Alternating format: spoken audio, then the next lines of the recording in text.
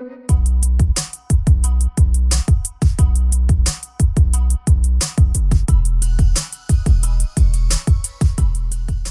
farming really is a win-win-win. We want to reduce the environmental impact of an average UK shopping basket by half. We've had customers say that they have not been to a supermarket since March.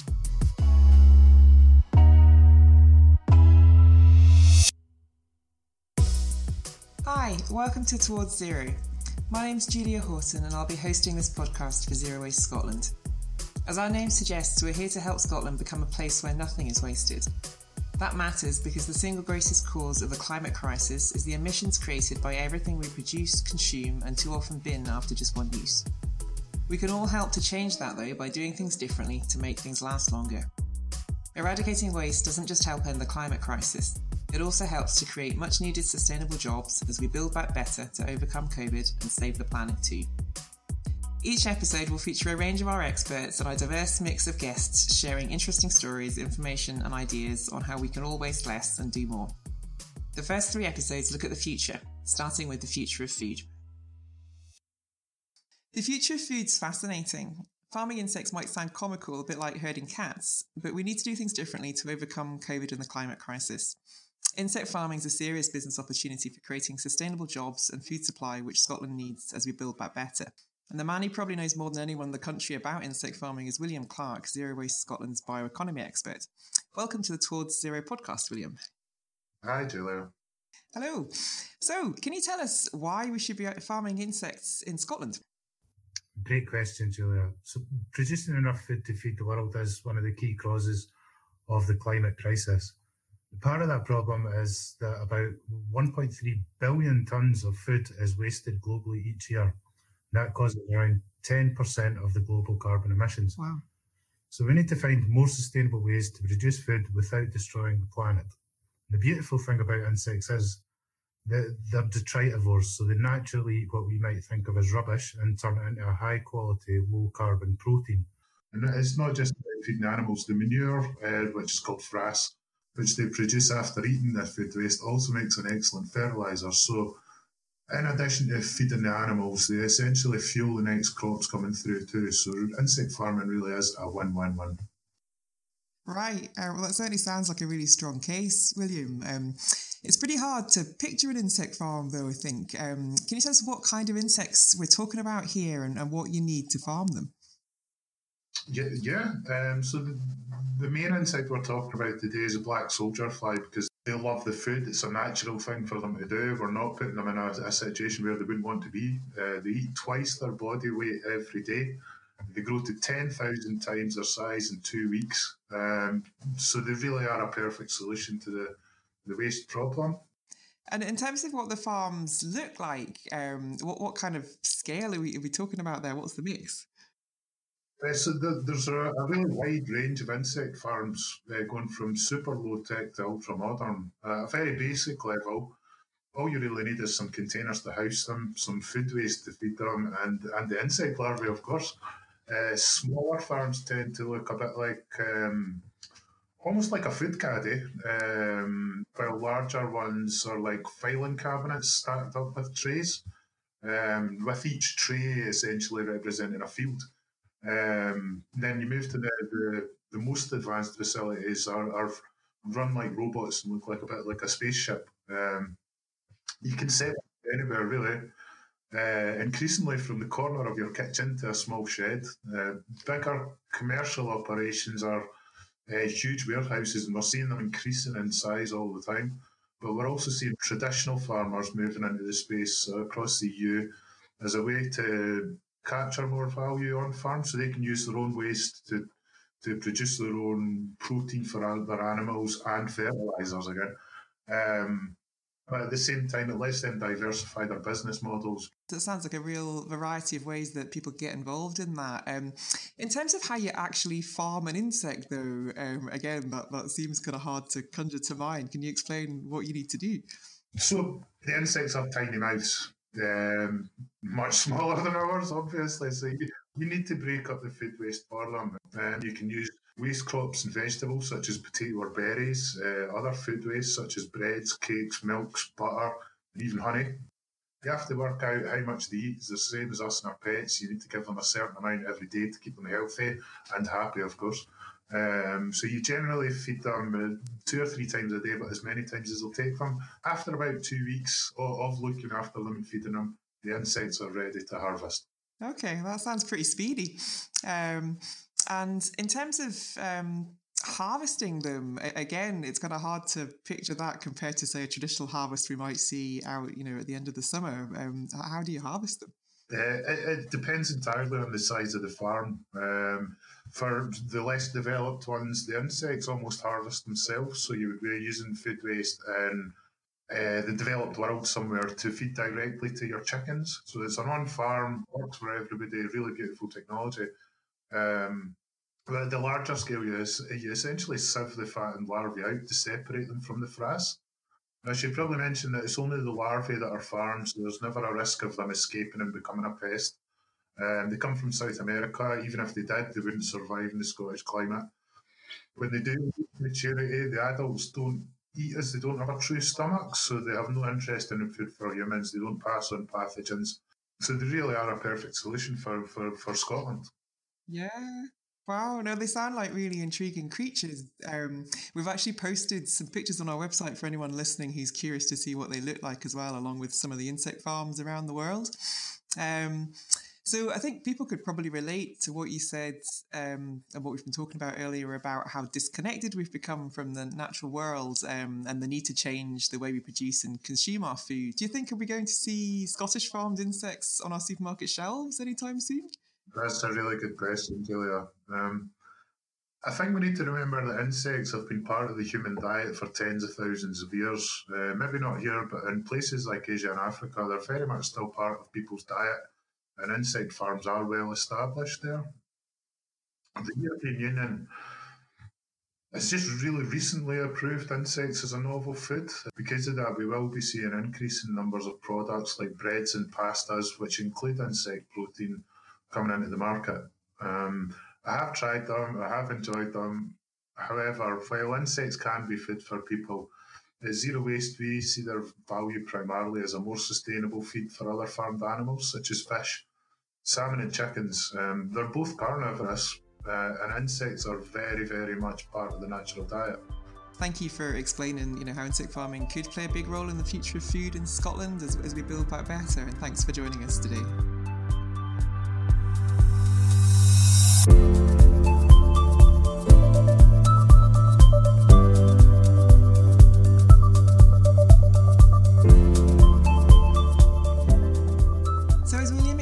Zero Waste Scotland sees insect farming as an innovative way to help end the climate crisis in Scotland. But what do supermarkets think? As the UK's largest retailer, Tesco is a household name. Many shoppers will know its slogan, "Every little helps," and more recently maybe the food love stories as well. But few will be aware that as part of its growing work to increase sustainability of our weekly shop, Tesco's also into insect farming.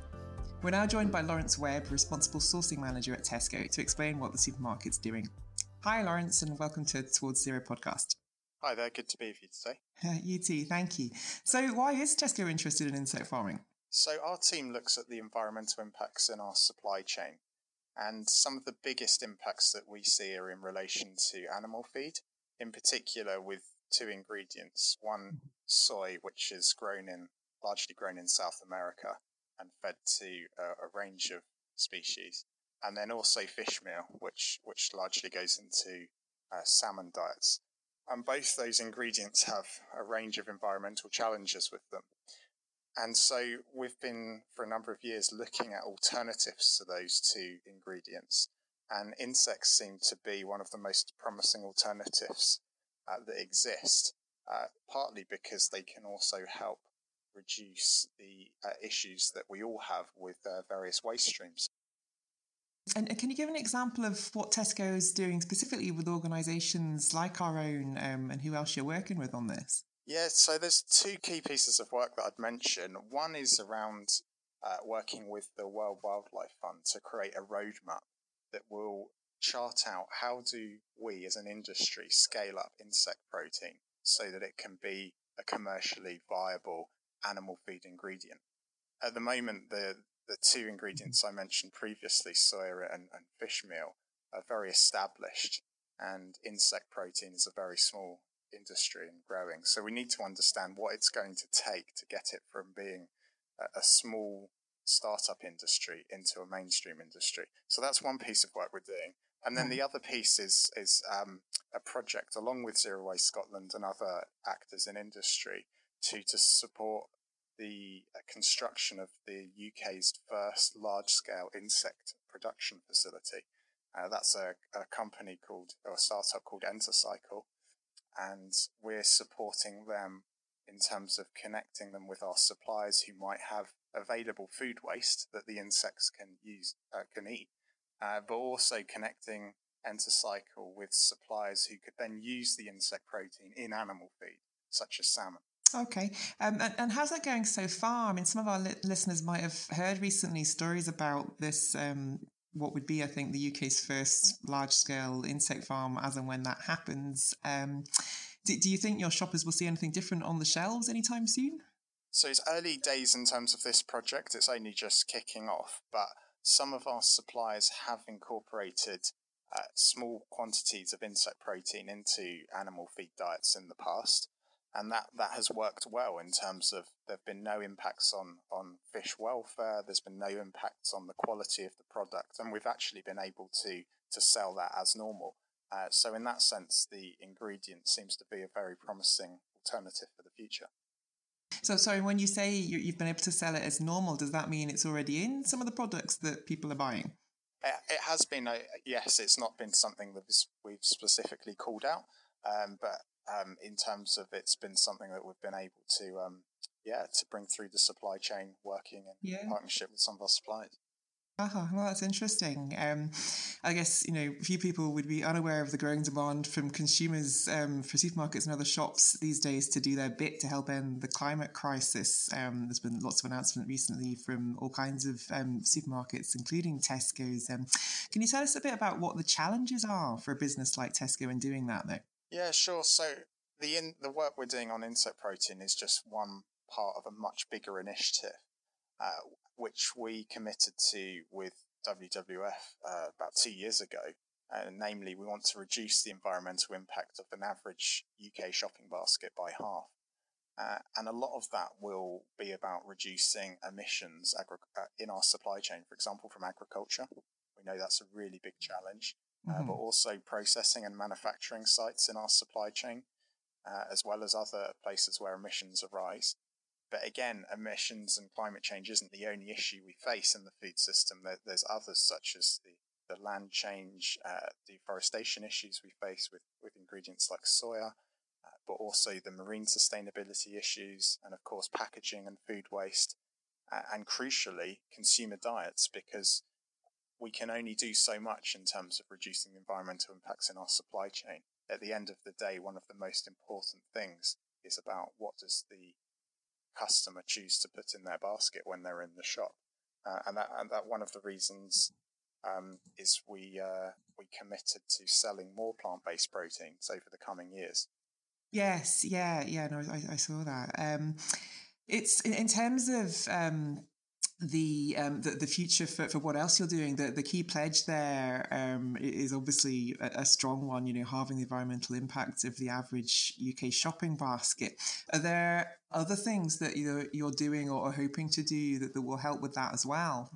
With the commitment really covers all of the different environmental sustainability issues that we're working on. So everything we're doing in terms of trying to reduce the amount of plastic packaging that we put out on our products, all of the work we're doing to reduce the food waste in our own stores and operations, and all of the work we're doing on a range of products in terms of greenhouse gas emissions, food waste at farm level.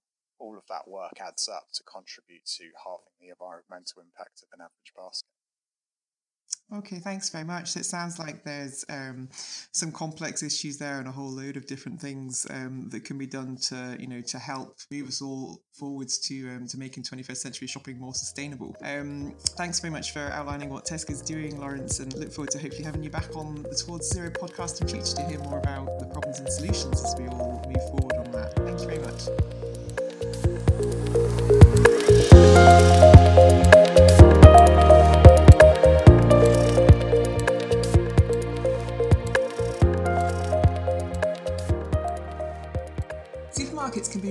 influential in improving the way we produce and consume food to help save the planet.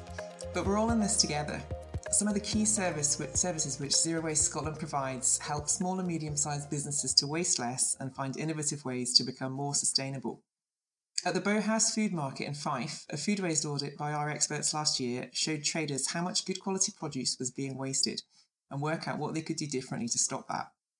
Bowhouse Market and Events Manager Rosie Jack joins us now to tell their story. Welcome to the Towards Zero podcast, Rosie. Hello, how are you all? Good, thank you. Yeah, it's good to have you with us.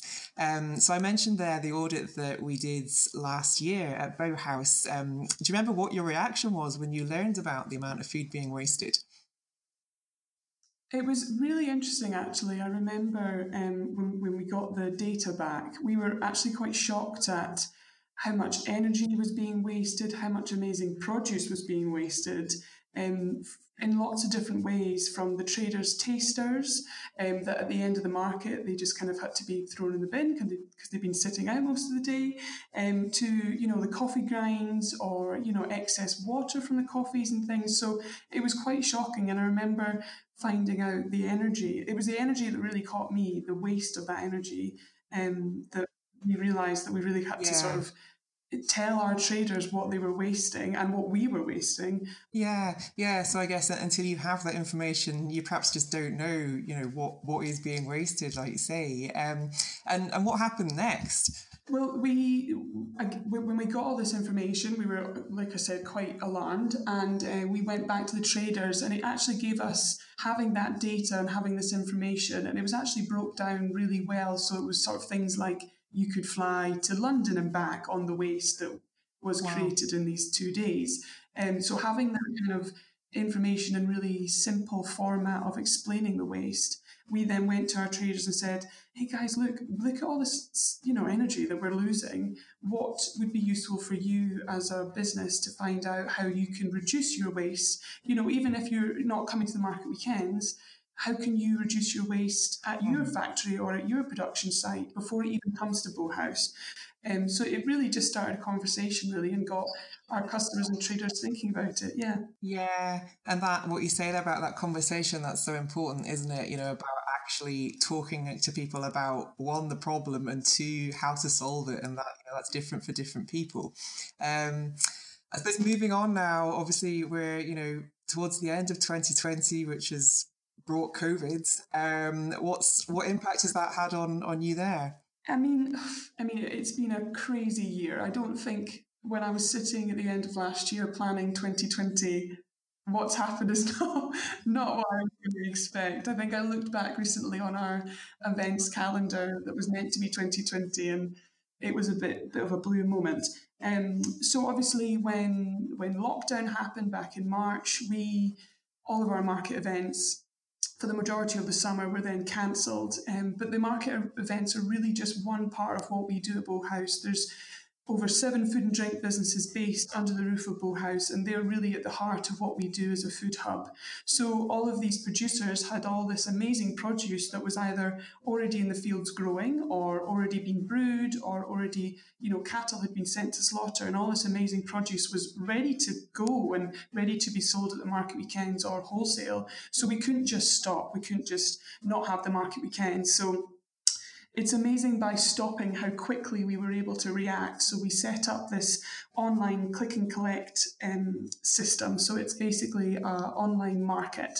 So it's a weekly market where our customers can log on, the traders can upload their stock to what they have that week. The customers then shop for a couple of days, and then my team collate it, and we pick and pack the orders, and then we distribute it. So this is a weekly connection straight to the produce, and it allowed us to keep that connection going. It's been a real learning curve. When we started, it went mental. I think we're up to 1,600 orders since, and that's boxes going out the door since sort of middle of April.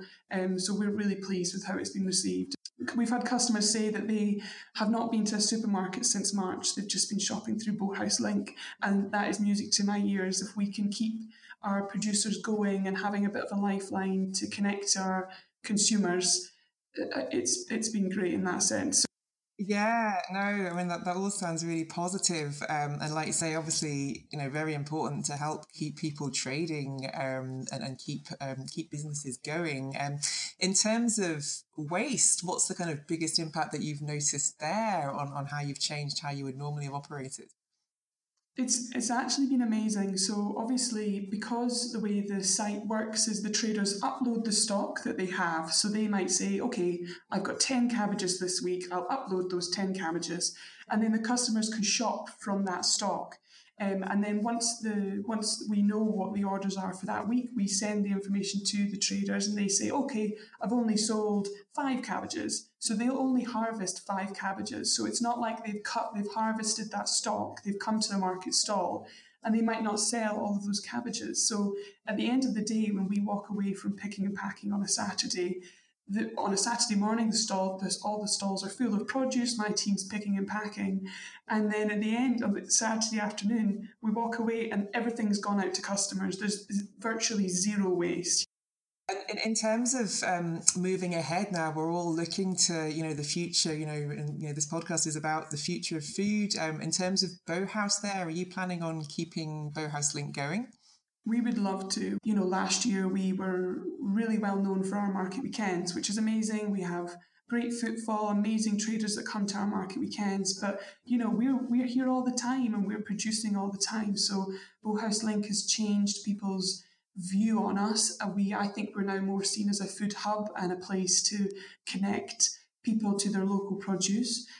So yes, we really want to see the Bauhaus Link continue and keep that connection going on a more regular basis. Absolutely. Well, that sounds like a great future from a difficult year, as we've been saying and hearing for everybody. Yeah, we'll see. I mean, I'm feeling positive about it, so positivity. So from 5 food markets to insect farming, we've heard how Scotland is moving towards zero waste by producing and consuming foods in ways which don't cost the earth. I hope you've enjoyed this episode of the podcast. If you have, please share it so more people can do more differently to waste less and help end the climate crisis. You can also visit our website to read William Clark's report on the future of food. For more ideas and information on how to waste less and do more to help end the climate crisis, tune in next time when we'll be talking about the future of home. Thank you. Bye-bye.